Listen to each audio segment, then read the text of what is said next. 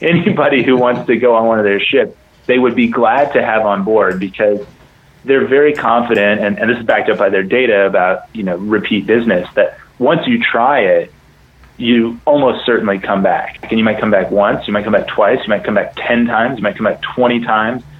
To say that, well, it's luxury always does better, and there's never any concessions in cruise prices, and therefore, the quality of the cruise is not going to be compromised. I don't think you can take that for granted. This has me weeping a little bit for our society. Now travel is just part of your identity and who you are. And we put our sort of experiences in the hands of companies to sort of nudge us this way and that to optimize our entertainment experience or our cultural experience. Welcome to Behind the Idea, where we discuss ideas from the Seeking Alpha ecosystem to find out what makes good investment analysis work. I'm Daniel Schwarzman. And I'm Mike Taylor. Today we're following up on Royal Caribbean in light of last week's podcast about the company and its recent acquisition of Silverseas. We're reviewing the situation with friend of Behind the Idea, Paul Brady of Conde Nast Traveler, as well as the author of the original article, Spring Mill Research.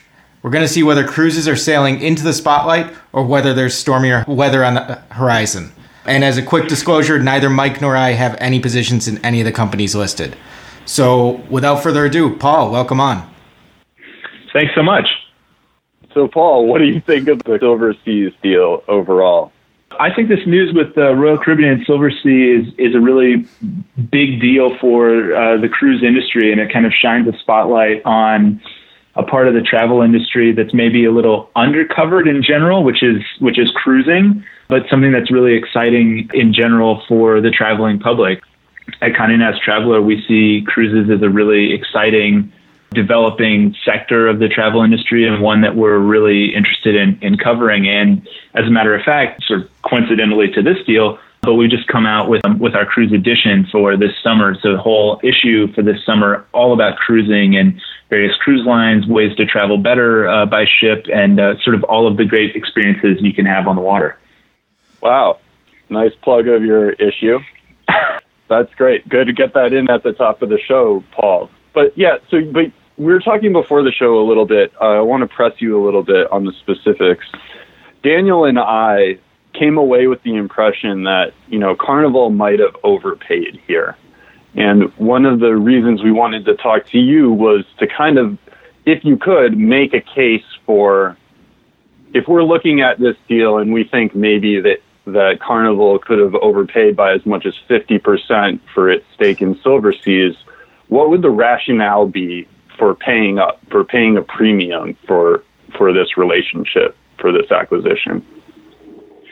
Sure. I don't have a ton of expertise in the sort of M&A side of this, but certainly Silversea is a premium cruise brand. So they operate a bunch of very nice, luxurious vessels that go to really interesting places. I think at last count, they had something like more than 800 ports that they go to. One of their ships actually just this week has gone north of sort of the 80 degrees of latitude, so close to the North Pole. They go to Antarctica. They go to places literally all around the world in true luxury. They have butlers on board. They can take care of everything for you. It is quite just the best or one of the best cruise lines out there in terms of luxury. And so what you're getting, I suppose, when you're acquiring a big stake in that is not just access to those ports, not just access to those ships, but also access to those consumers. These people that are spending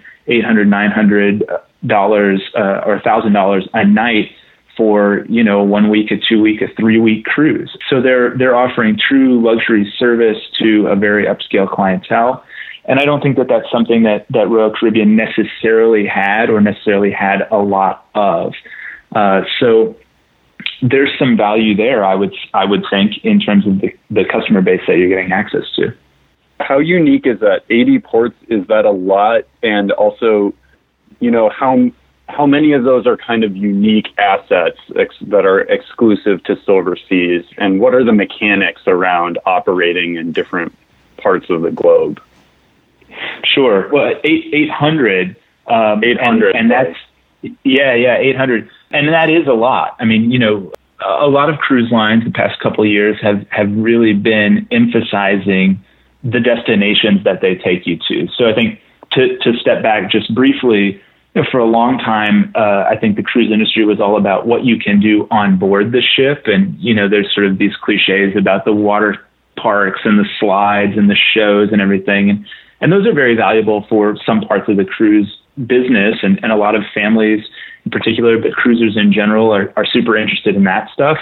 But what we're hearing more and more at Conde Nast Travelers, this idea that, it's really the destination that's leading. Like, where can this boat take me? And where can I go on this vacation that's maybe difficult to see on its own, or it's a certain itinerary that's interesting.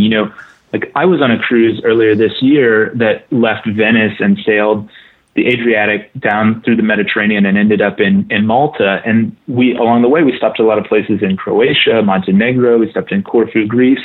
And these were all really fascinating ports that I don't think are sort of surprising as cruise destinations. A lot of cruises visit them, but I'm not going to fly on my vacation to spend a week in Montenegro.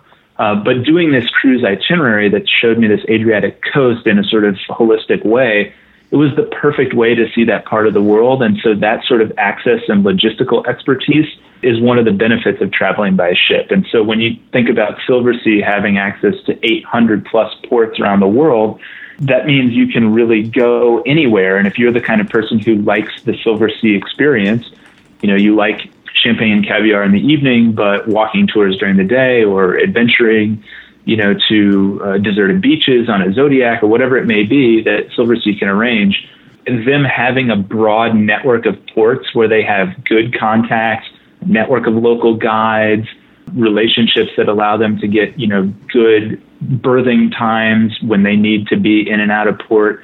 That's a lot of value that Silverseas is going to offer, from a business perspective as well. Wow. I just wanted to jump in on something we talked about last week. Mike said he had emailed with you, and one of the things that had come up is this idea of the berths and of the limited berths. Could you just explain a little bit more how the berths are the actual places to dock in the port, or are they the berths on the boat? And just kind of how is that, like, is there a acquisition of just getting those berths? Is that an important part of this deal as well? Yeah, for sure. I mean, in the same way that, airlines have to compete to get takeoff and landing slots, at a given airport, there's certainly a capacity constraint in certain ports on the number of ships that can come in and come out. And, in Miami, for example, Norwegian is building a new cruise terminal to create a better experience on shore for passengers getting on and off the ship. And you see that all around the world. And certainly there's some capacity constraint and also the relationships, the shore side relationships, having the guides, having the transportation networks, what do you do with the people when they get off the ship? Do they get on buses or vans, or, can they walk easily to and from the port to the sort of points of interest? All of that is stuff that the cruise line will have the logistical expertise to handle, and is certainly valuable. But I think the more important capacity question is just simply, how many beds are available? How many ships are there? How can we put a growing number of people who are interested in cruises onto cruise ships? There are a very small number of places in the world that you can build a large cruise ship, and they are full. And you hear cruise lines executives talk about this all the time, that they're ordering ships for 2022, 2023 delivery. And so there really aren't that many beds available in the world. And when demand is going up, they're expecting more than 25 million people to take a cruise this year globally. And that's up, almost double. I think it's over the last 10 years. So there's a surge in consumer interest, but not necessarily in the number of people that can go on a ship. And so, for sure, one of the great things about Silverseas is they've got a fleet of ships that can take high-paying customers, starting from today. Right. I have two notes so far. First one is that as soon as you mentioned it, Paul, I Googled the Adriatic Sea because I did not know where it was. So I'm glad that you're on the podcast. I think it's going to be helpful to our listeners. And second, Daniel, I think, has a comment about Montenegro. Well, no, I typed to Mike that, a week in Montenegro is a wonderful decision to take. And I think I think part of my perspective may be because I live in Europe, and so I get to see these places in Croatia or whatever without a transatlantic flight or whatever. But that's something that occurs to me, is that there is obviously a growing market of travelers who, and somebody made a comment on this, and maybe as we're trying to understand why demand is doubling, somebody made a comment on our article saying, look, I love this as an opportunity to visit places that I'm not sure I want to go to, but I can get a taste of. And maybe that's something unique about a cruise, that you can get a taste. It's not a bus tour or a plane tour where I don't think there are, but like where you have to do a lot of irritating travel. But cruises seem to be more of a thing. What do you think is sort of driving that sort of interest and driving people to decide, rather than, as you put it, like going on a week somewhere or doing a different type of travel? How is our cruise lines capturing more of the market, or is it just, as we talked about last time, travel continues to grow and that sort of thing? Yeah, I think there are a lot of factors influencing it, and number one is exactly this idea of sort of sampling a destination. One of my colleagues took a short cruise around India, actually, for a story in this cruise edition that we came out with, and there was this sort of grappling with the idea of going to India and sort of, as she put it, skimming the surface. Like, here is this sort of bucket list destination that everybody thinks of as this sort of ultimate place to spend a month or 2 months or years, or you might not ever be able to fully comprehend it or understand it as a destination. And she's just going to dip in for a few hours over the course of, a week. Like, how do you square that with this idea of wanting to really, understand a place? And a lot of the passengers she spoke with on the cruise are saying, well, look, I'm not here to understand the history of India. I'm here to see how I like Mumbai and if I want to come back or not. Like, and along the way, by the way, there will be a nice cold bottle of water for me on the bus that's going to take me to the place where I'll have the nice guide who will give me, a great tour and a lot of background information. Or if I don't want to do that, okay, no obligation. You can explore on your own. I mean, I think that's one of the maybe misconceptions is the right word about cruising, that you kind of have to follow this set itinerary where every minute is programmed. And I think that maybe that used to be true on certain lines or something, but it certainly hasn't been my experience, and it certainly hasn't been the experience of my colleagues, that you can kind of make your own fun and make your own itinerary, as long as, obviously you're following, what time the boat arrives and what time the boat leaves. But you can kind of do your own thing and get a taste for a place, sure, but also, see a lot of the place. Like, I went to Kotor, Montenegro, which is a lovely town, but is about, the size of my neighborhood here in New York City. And so, do I need to be there for 4 days and spend 3 nights in a hotel? No, I felt like I got a real nice grasp on it and took some great pictures. I had a wonderful lunch. I did a little hike up to the fortress at the top of the hill. And that was like everything I needed to see. And I would never claim to be an expert on Montenegro now, but I did get a taste of it and have a wonderful experience. And I think that quest for experiences is really what's driving some of the interest in cruising. It's a very easy way to travel. You unpack once and get to see a bunch of different places.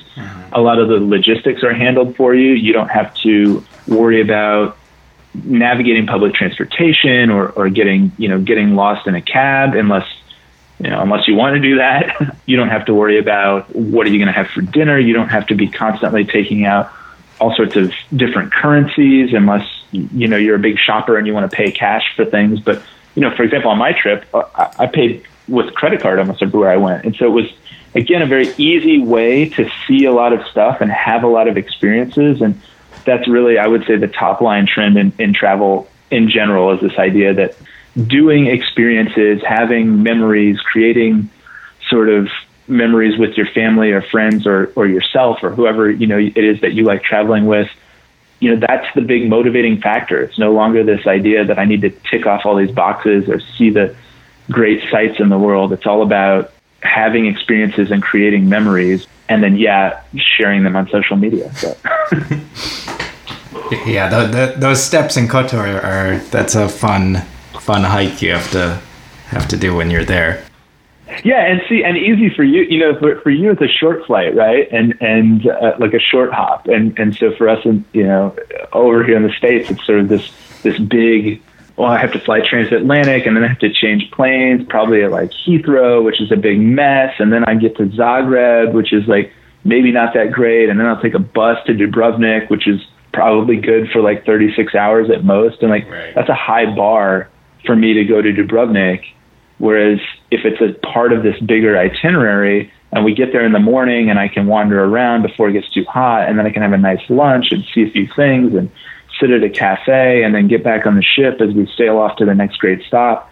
That's how I want to do Dubrovnik, and that's like the right amount of time to spend on it for me. And that is, I think, what the cruise offers, is this ability to see interesting places quickly and easily, and without the sort of expense or burden of like, oh my God, I have to like create a whole trip around this. So since there's all this stuff changing about the cruise industry and changing about consumer preferences, and it's not a monolithic experience anymore, can you give us your breakdown of how Royal Caribbean and Silverseas are different, and how different companies in general are kind of, what their reputation is, or what, who are the big players, and how are their business models different from each other? Sure. I mean, the number one player is Carnival Corporation, which owns a ton of brands and something around the order of 50% of the entire global cruise market. So they're kind of the biggest elephant in the room to think about.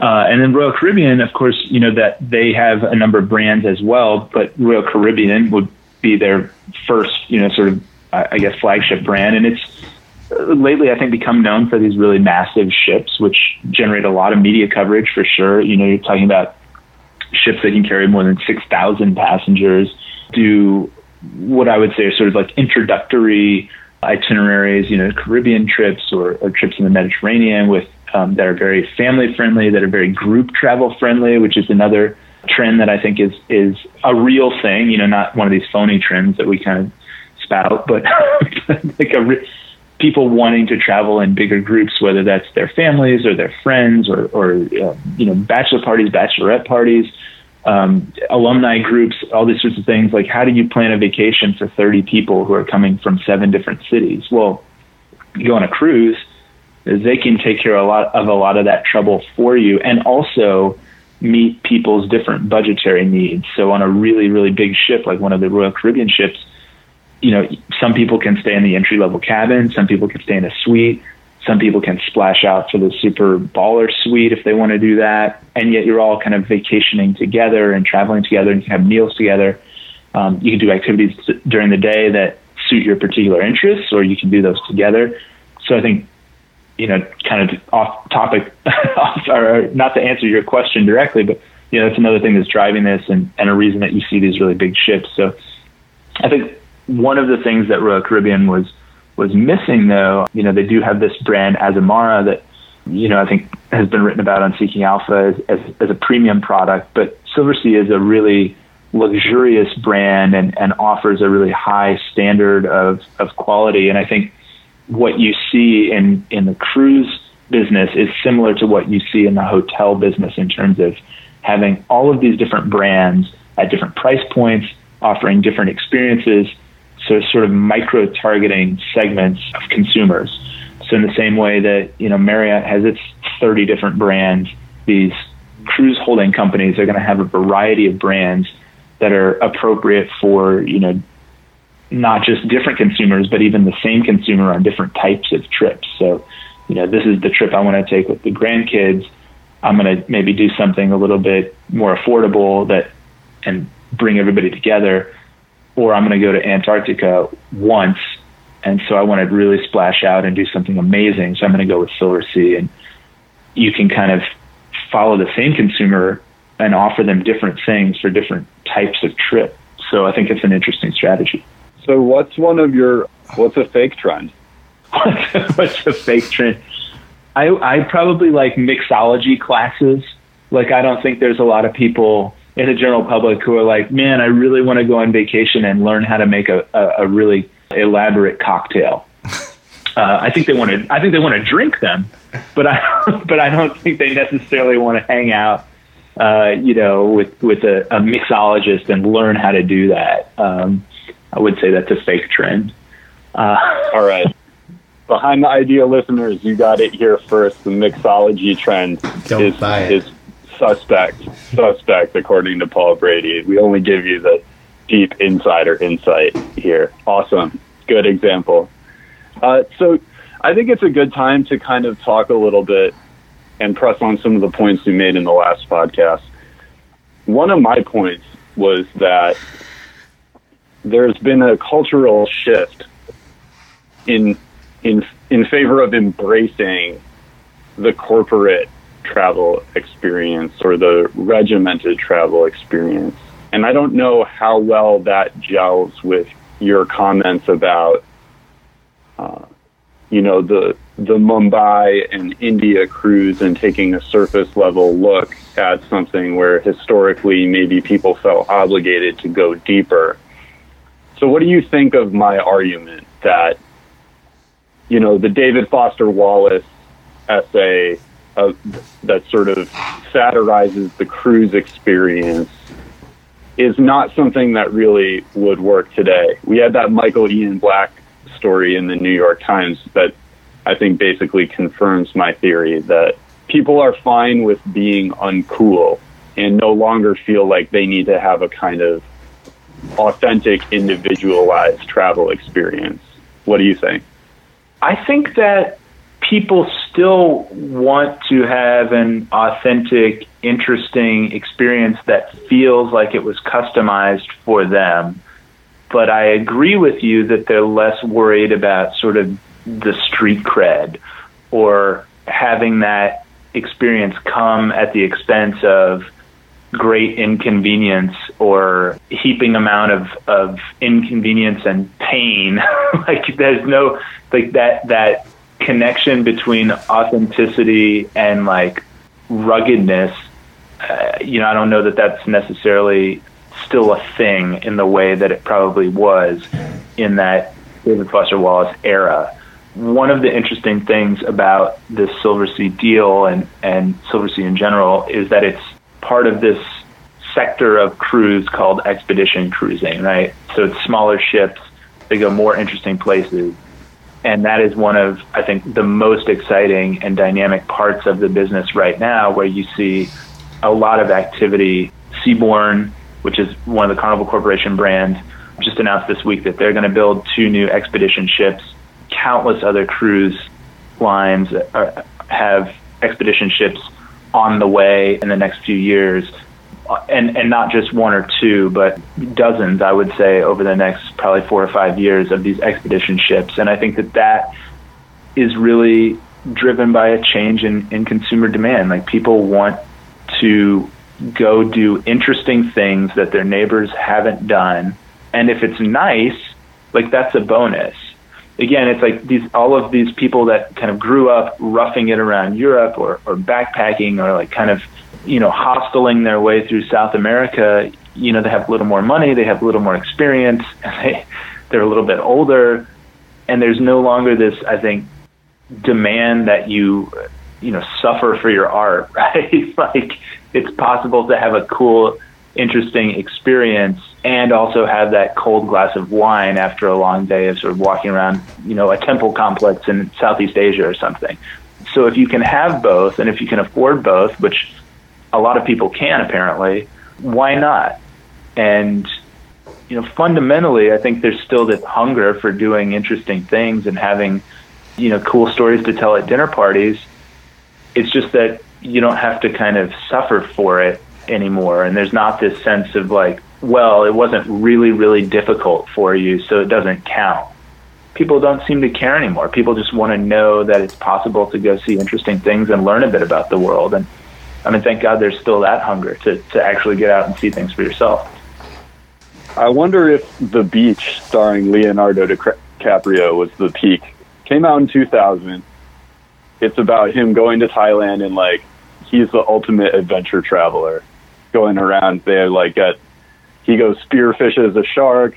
It's not a very popular movie, but they like sneak through this like drug dealer field. They have to jump off a waterfall to like get to this special beach. It's popular at my house. I mean, I don't know. I love it. Yeah, dude, I love The Beach. I think it's so good. He drinks the snake blood. I think that's over. I think that's kind of gets to your point. I just really wanted to drop a beach reference. Yeah, for sure. I think of The Beach, you know, or at least the novel, as that was the foundation for the movie, as the ultimate Generation X kind of novel. You know, there's this like weird nostalgia for the era of Vietnam. There's this like backpacker culture. You know, in the movie, they spend time at like an internet cafe, which like talk about a business model that exploded. Mm-hmm. You know, there's all of this sort of like Gen X, right? Like how raw can you get? And there's this affinity, right, between like raw and rough and like authentic and quality. And I do think that the culture has shifted away from that in part because there's just so much information available, right? Like you don't have to dog ear the page of a guidebook necessarily anymore, even if that guidebook might have the best advice. You know, there's just so much information available to us. And I think that that's one of the, not maybe a foreground reason that cruises are growing in popularity, but almost like a subconscious reason that the cruise line will tell you where to go and what time dinner is and which guide to go with and what sites are worth seeing on your day in port. And there's this, not control, but level of suggestion and sort of reliability. Like, we got this. We're going to take care of the hard stuff for you, so you just have to enjoy yourself. That I think is really appealing to people in a deep way in an era when we're sort of overwhelmed with information and, you know, whether or not to believe that information or what's true, what's not true, who can I believe, what's a good place. I don't want to get ripped off. I don't want to make a mistake on my vacation because I only get 10 days of vacation a year. How can I be sure it's going to be good? You know, going with a reliable, established cruise line is a way to solve a lot of those problems. And I don't think if you ask consumers that they would directly say that's why they chose a cruise, but I think it's somewhere in the background, like influencing people's decision to decide to go this way instead of trying to hack together the whole week-long trip themselves with a bunch of, you know, hard to understand vagaries on TripAdvisor.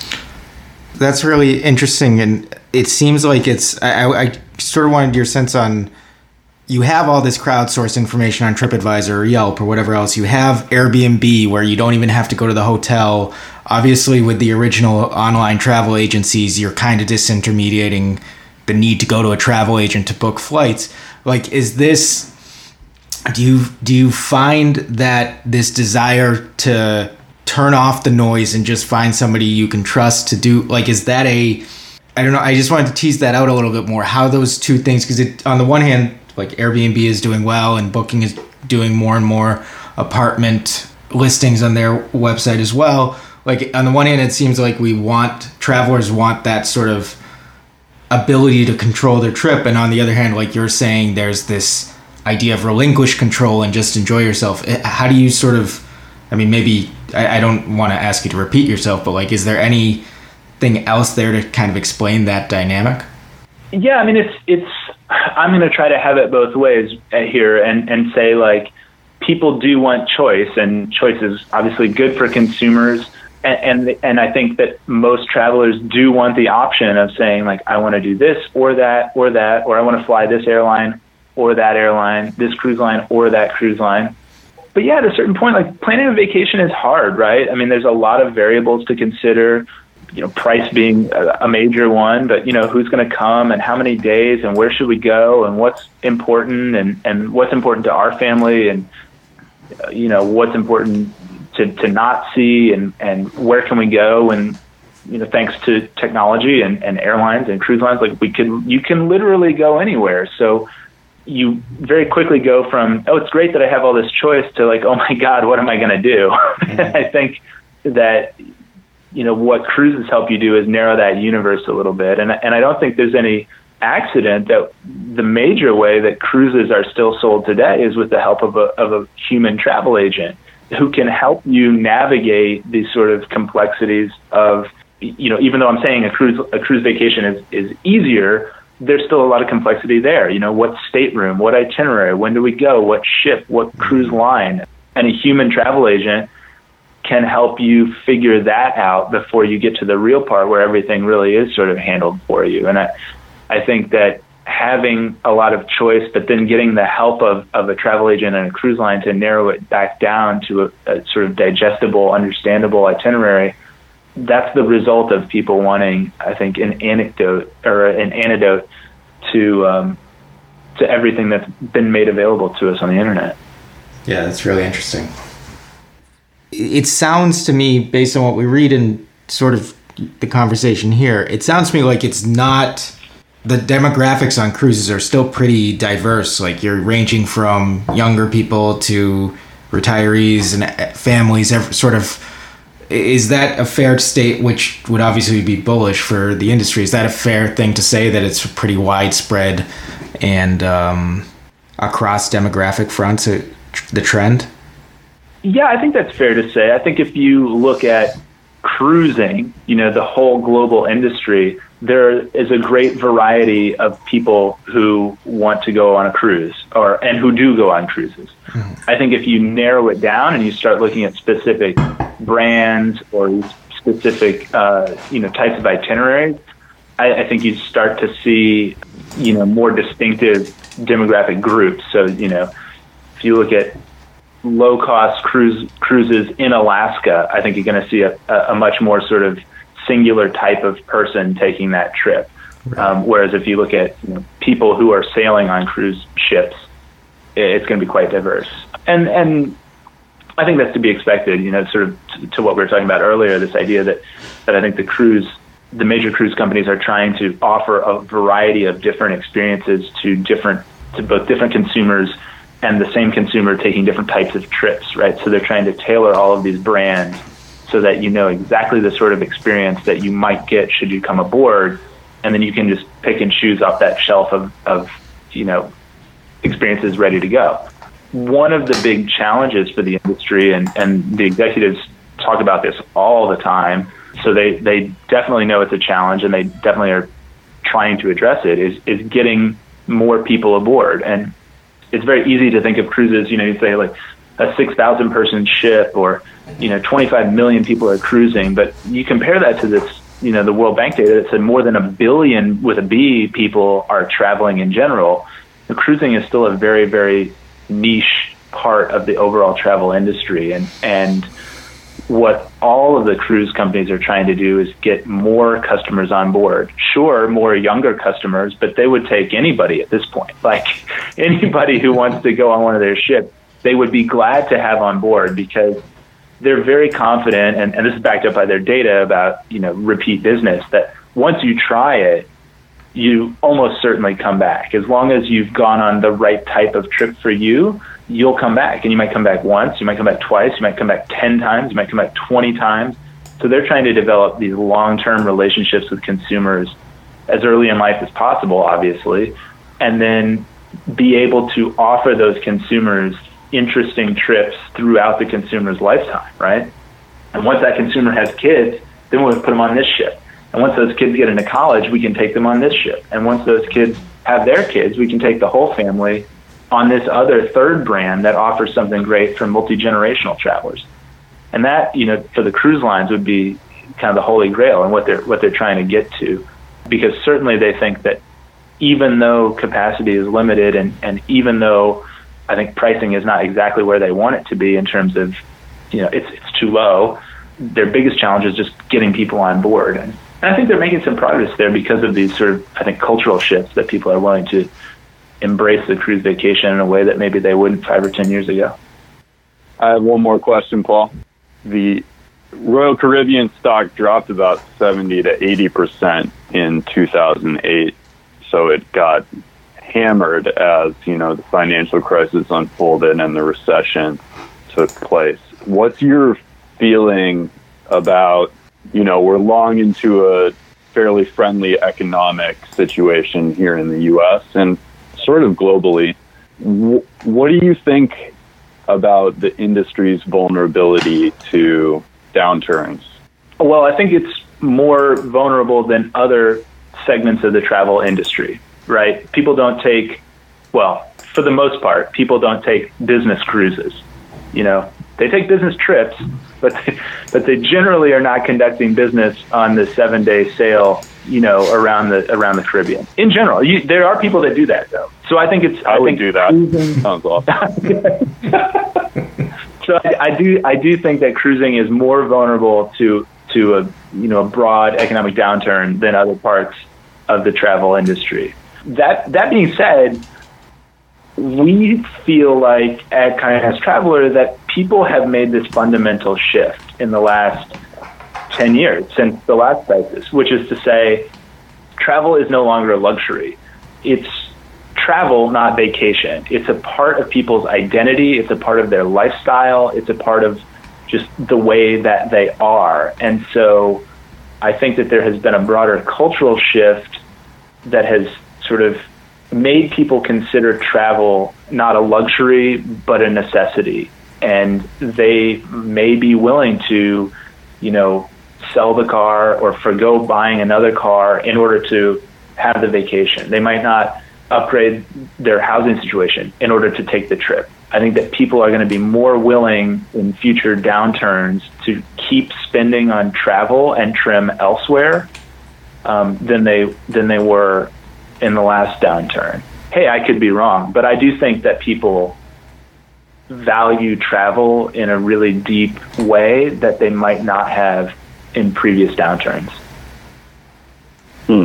Or maybe, maybe wealthy people won't be as affected by the downturn, and there's a lot of really wealthy people nowadays, and that's part of a buffer against a broad-based downturn. It'd be interesting to see more about what type of income levels have been drawn into the cruise industry or into cruising as customers.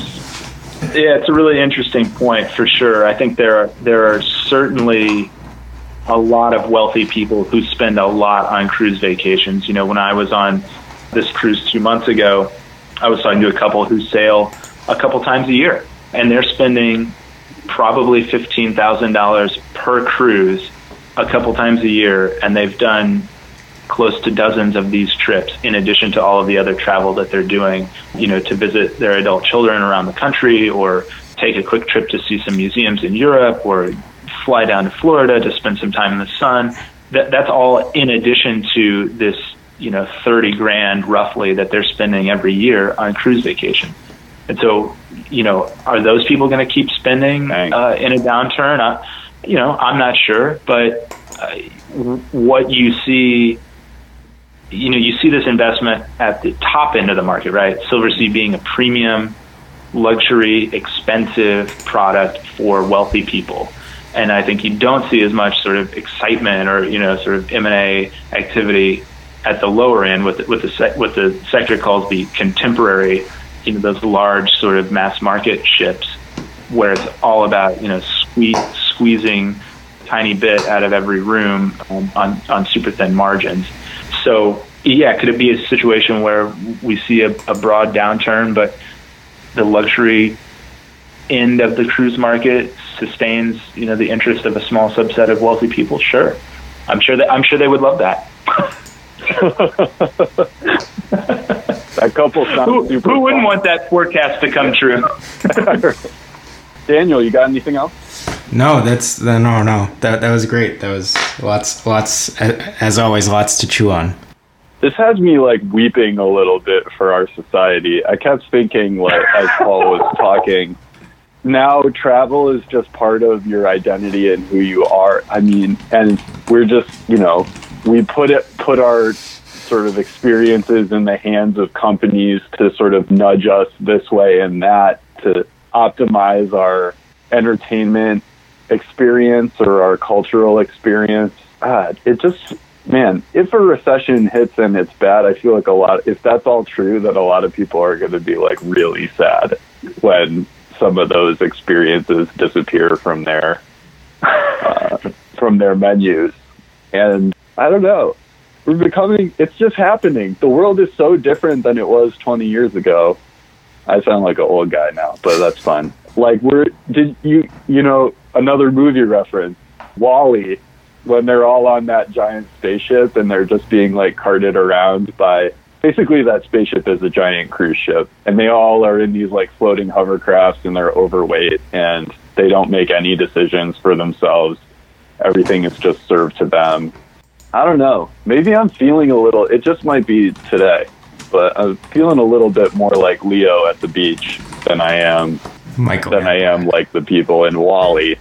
I'm not like Michael Ian Black. That's a funny guy, but you've got to draw a line somewhere. And I don't know. From an investment perspective, the word that comes into my mind is complacency. Feels like there's just a lot of complacency everywhere. Consumers, investors. Paul, you did a great job, though, making the bull case for this deal. I really like what you said.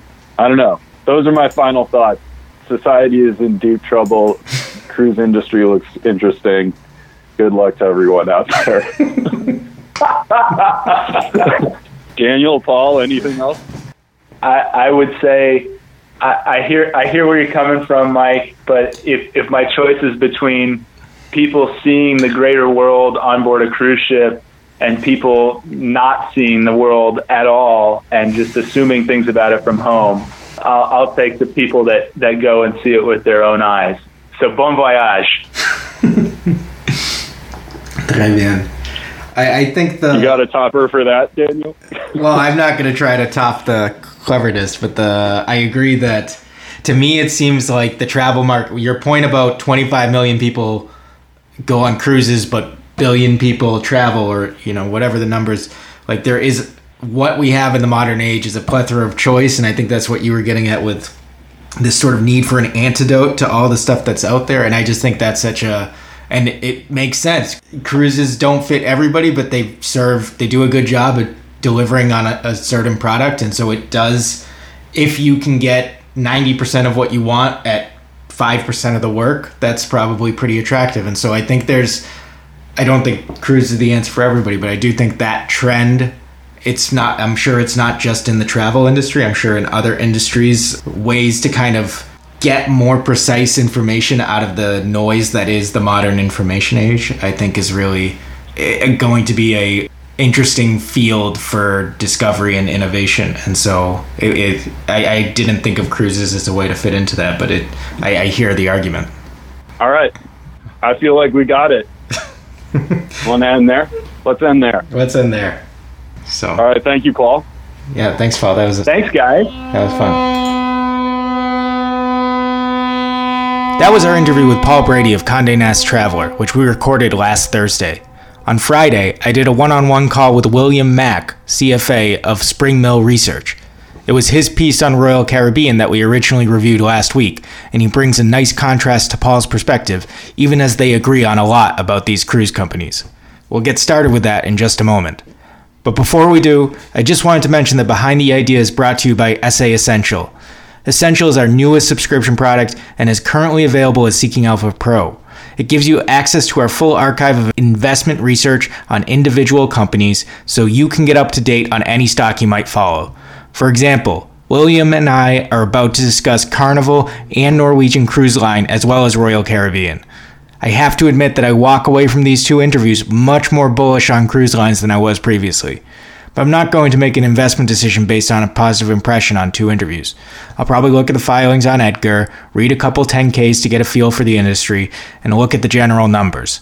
Then I'll want to see what other investors have been saying about these companies throughout the cycle to see what the market knows and what it or I might be missing. Essential gives me the ability to do that. We have 11 articles from 8 different authors in the archive on just Carnival in just 2018, and over 200 articles on these 3 companies overall. Not everyone is still relevant, but the full set can give me a ton of valuable context, including comments from industry watchers, to understand these companies better. If you're interested in Essential, go to seekingalpha.com/pro to check it out. It really is a must for your investment process. And with that said, let's blow the horn and get started on the second interview in today's podcast.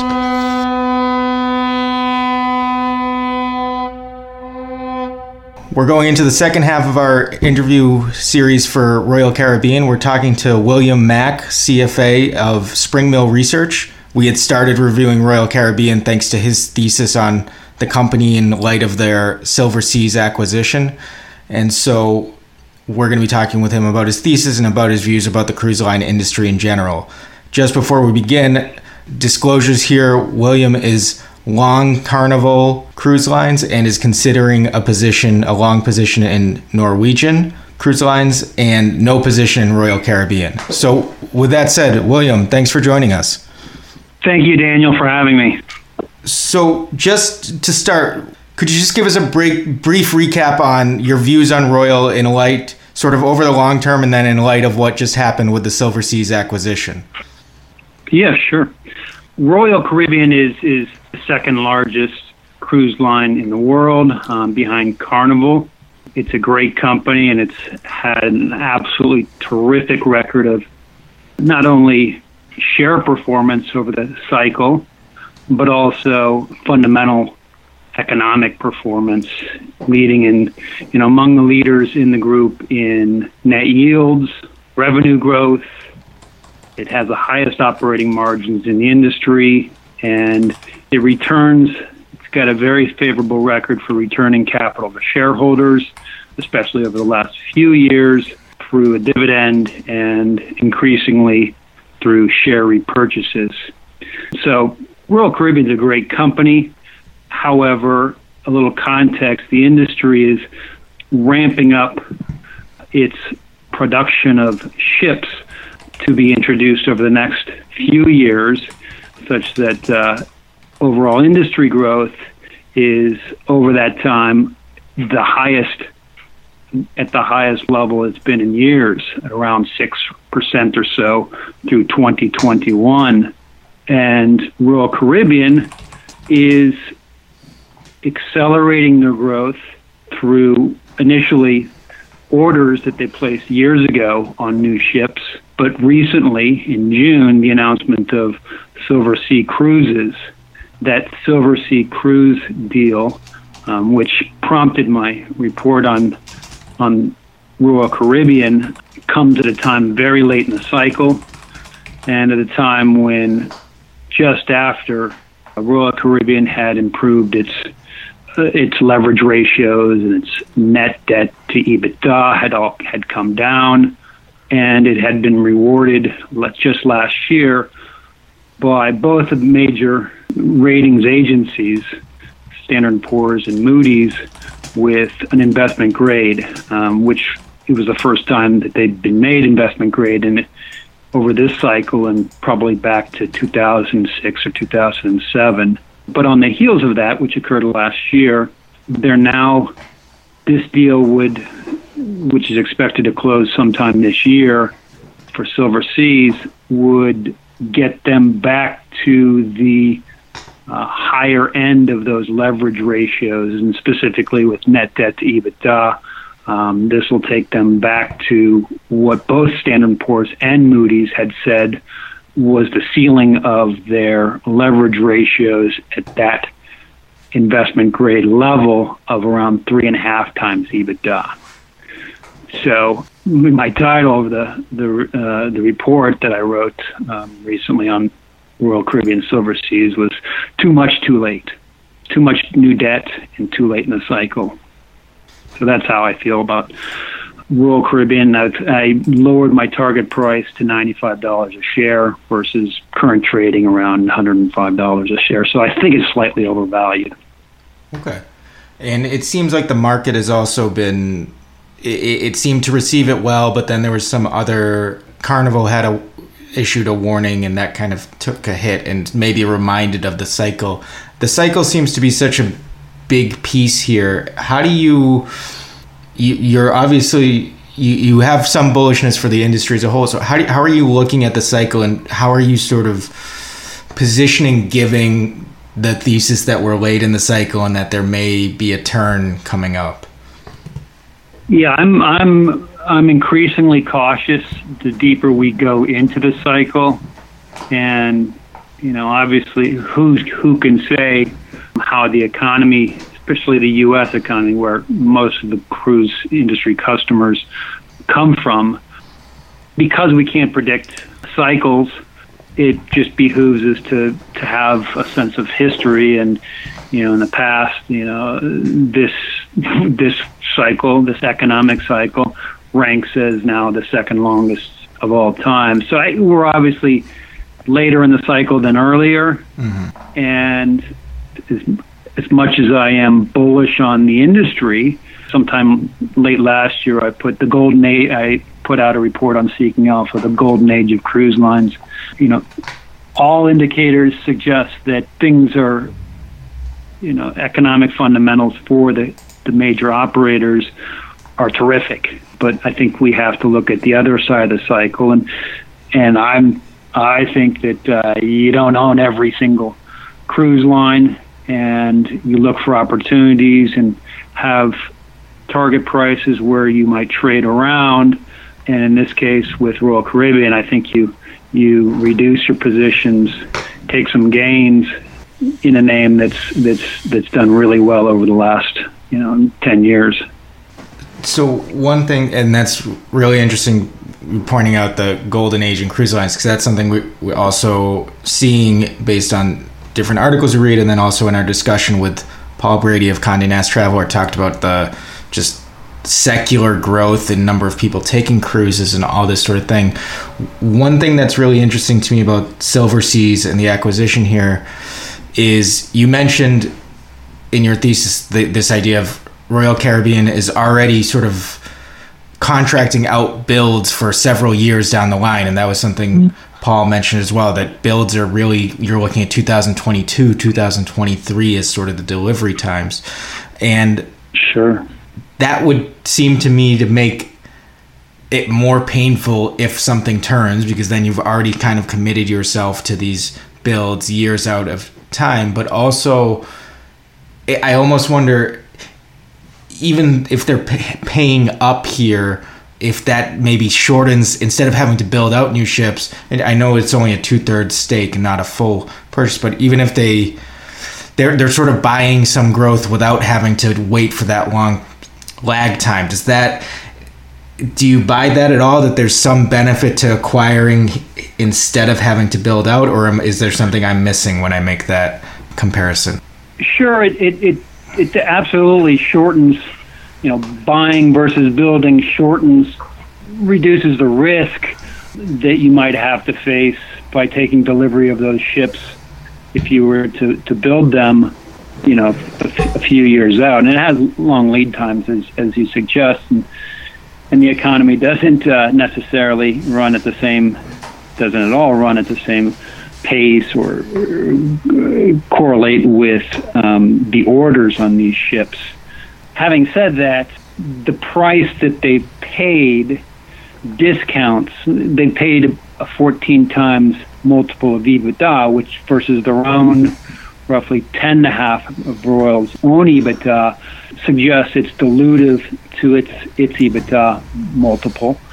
And they were careful to point out in the call, it behooves them to lay out the synergies to make that the deal for Silverseas accretive, not only on an EBITDA basis, right, EBITDA multiple basis, but on a EBITDA margin basis, basically cash flows. Mm-hmm. So a lot of that's discounted, and that's also gets back to why I talked about the timing of this deal. I would have rather had the deal announced, in hindsight 2020, I would have rather had the deal announced 5 years ago. Right. Even if it were and 5 years ago, the multiple would have been higher. But you would have had, again, in hindsight, much more runway to really argue how you can get those synergies. And the synergies they talked about are mostly cost synergies, mm-hmm, which are easier than to gain revenue synergies. You have cannibalization, and you have basically this competition within the same itineraries where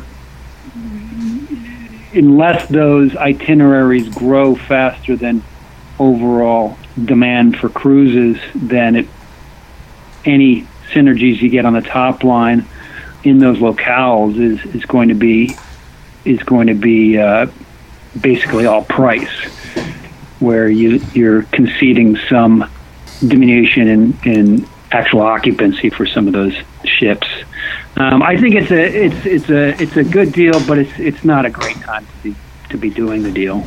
And the last point with respect to price and sort of the part of the market that Silverseas addressed, one of the arguments we heard was that Silverseas is such a luxury player, and it really, that opens up you're talking about a lot less price sensitivity in theory as you get up there, and maybe that, I don't want to build in, if Royal Caribbean is not even willing to talk about sort of the revenue opportunity there, I don't want to sort of talk their book for them, but does that come into play as maybe, I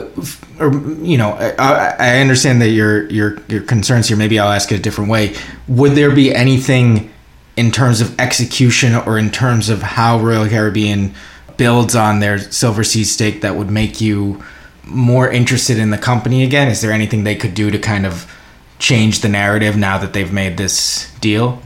I think we just need to see a passage of time and how they execute on the deal.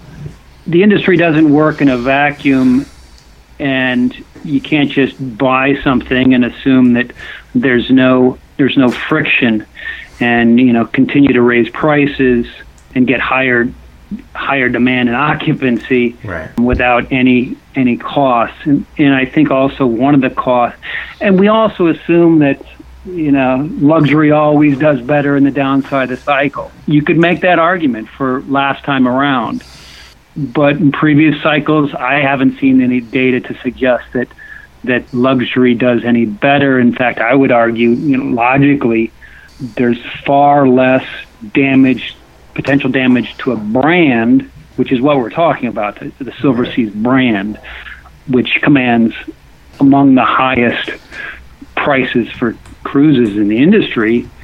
It's much easier to cut your prices on a cruise going in, especially if you are one of the biggest players, cut your prices on cruising into the Caribbean or around Mexico, or these sort of mainline cruises on big ships, without there being a whole lot of where you would get some occupancy increase, and you would not have much damage to the brand itself.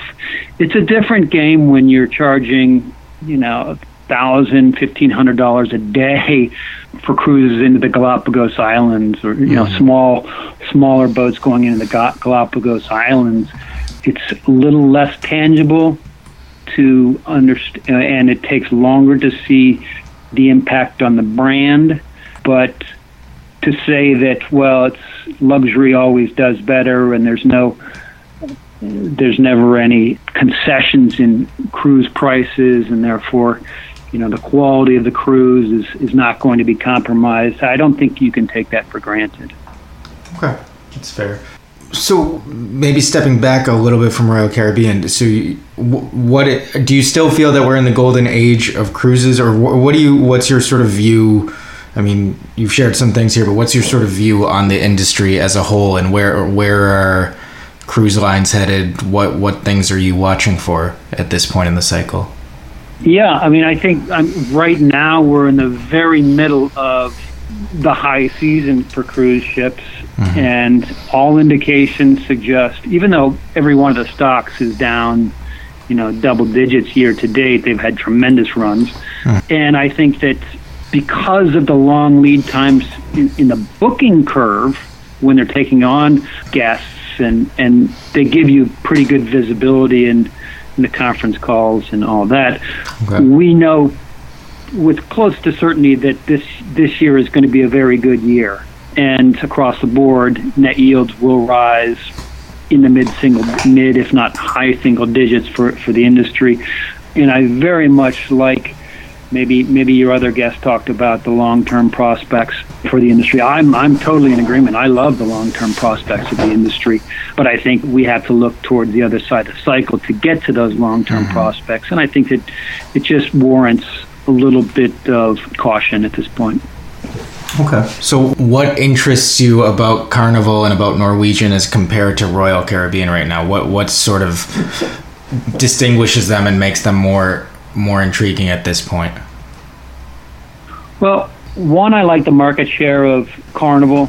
It's the leader. They have roughly close to 50% share of the overall market. And they have a whole variety of brands, including their Seabourn brand, which is at the very high end. It doesn't compete directly with Silverseas. They have the Cunard line that's got Queen Mary and Queen Elizabeth, and everybody knows them for their large ships. Those that do the Caribbean, so they've got them.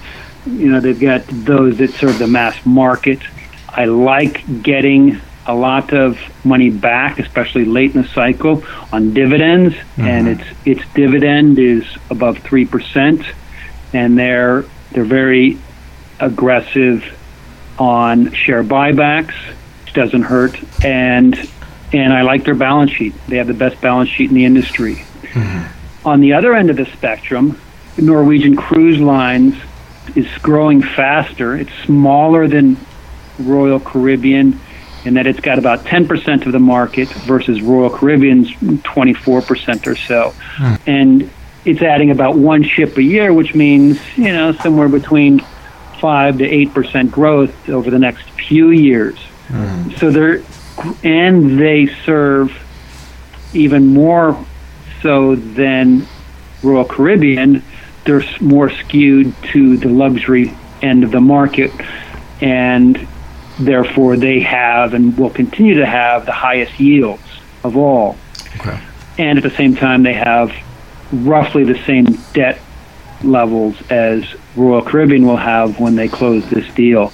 I just feel like Royal Caribbean is kind of stuck in the middle. They have inferior debt ratios than Carnival, and they're smaller than Carnival, which I think will matter in the next downturn.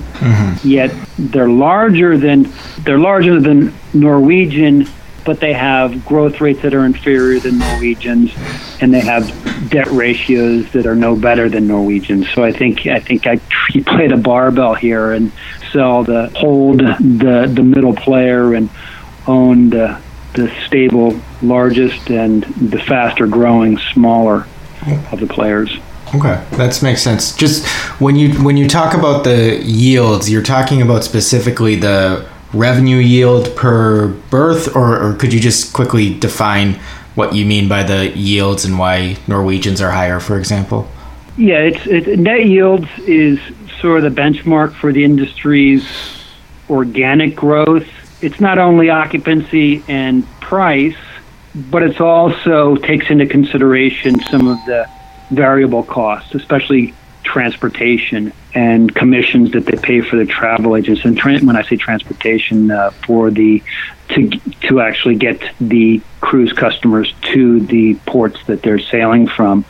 So it reflects not only overall revenues, but also takes into consideration how much of those revenues are left after the variable cost to be able to actually leverage the fixed costs. Right. And it's a very high fixed cost industry, so it's important to consider those fixed costs.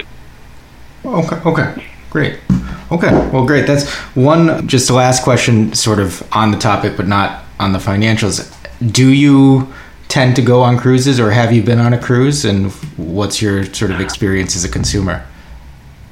I've been on just one cruise, and it was actually a Norwegian cruise ship a number of years ago in the Mediterranean. I loved it. Okay. Gained about 10 pounds in a week. Yeah. No, everything, that's something that's been interesting for us, is just exploring that sort of cultural aspect of it. And yeah, it sounds like you eat well on those things. So, okay, well, great. Absolutely. Yeah, there's everything to, and it's, for most cruise ships, it makes sense on a versus most hotels or other vacations on a price basis. Right, yeah, that's something that I think, from my perspective, I underweight, is just how much it sort of combines the two big costs of your travel, which is your actual getting from A to B and your expenses as far as room and board. And so that it sort of simplifies the traveler's life quite a lot, which can be price competitive at the same time. Absolutely. It's the best of both worlds. Okay, great. Well, thank you. This was fabulous, William. I really enjoyed getting a chance to kind of drill down on the thesis more. And yeah, it'll be interesting to see how this plays out, both for Royal Caribbean and the other companies in the industry. Yeah, I look forward to how it does play out, and keep an eye out for my Norwegian piece. Thanks so much, Daniel. All right, thanks so much, William. Have a great rest of your day and a great weekend. Have a great weekend, too. All right, take care. Bye-bye. Bye. Thanks for listening to Behind the Idea. We really appreciate your support. If you're enjoying what we're doing or want to tell us what you don't like, please leave a review on iTunes or Apple Podcasts. We read each one, and for example, we're investing in better equipment and sound based on your feedback, so we hope you'll hear improvements there. Tweet at @MBrookstaylor or at DanielSeekingA with suggestions or questions for Behind the Idea. We're going with an investment idea related to the World Cup next week, so make sure you tune in. And have a great rest of this week. Thanks again. This is a Seeking Alpha production, and we hope to have you next time on Behind the Idea. What a beach. So after I bought my very first yacht, we made to sail right away.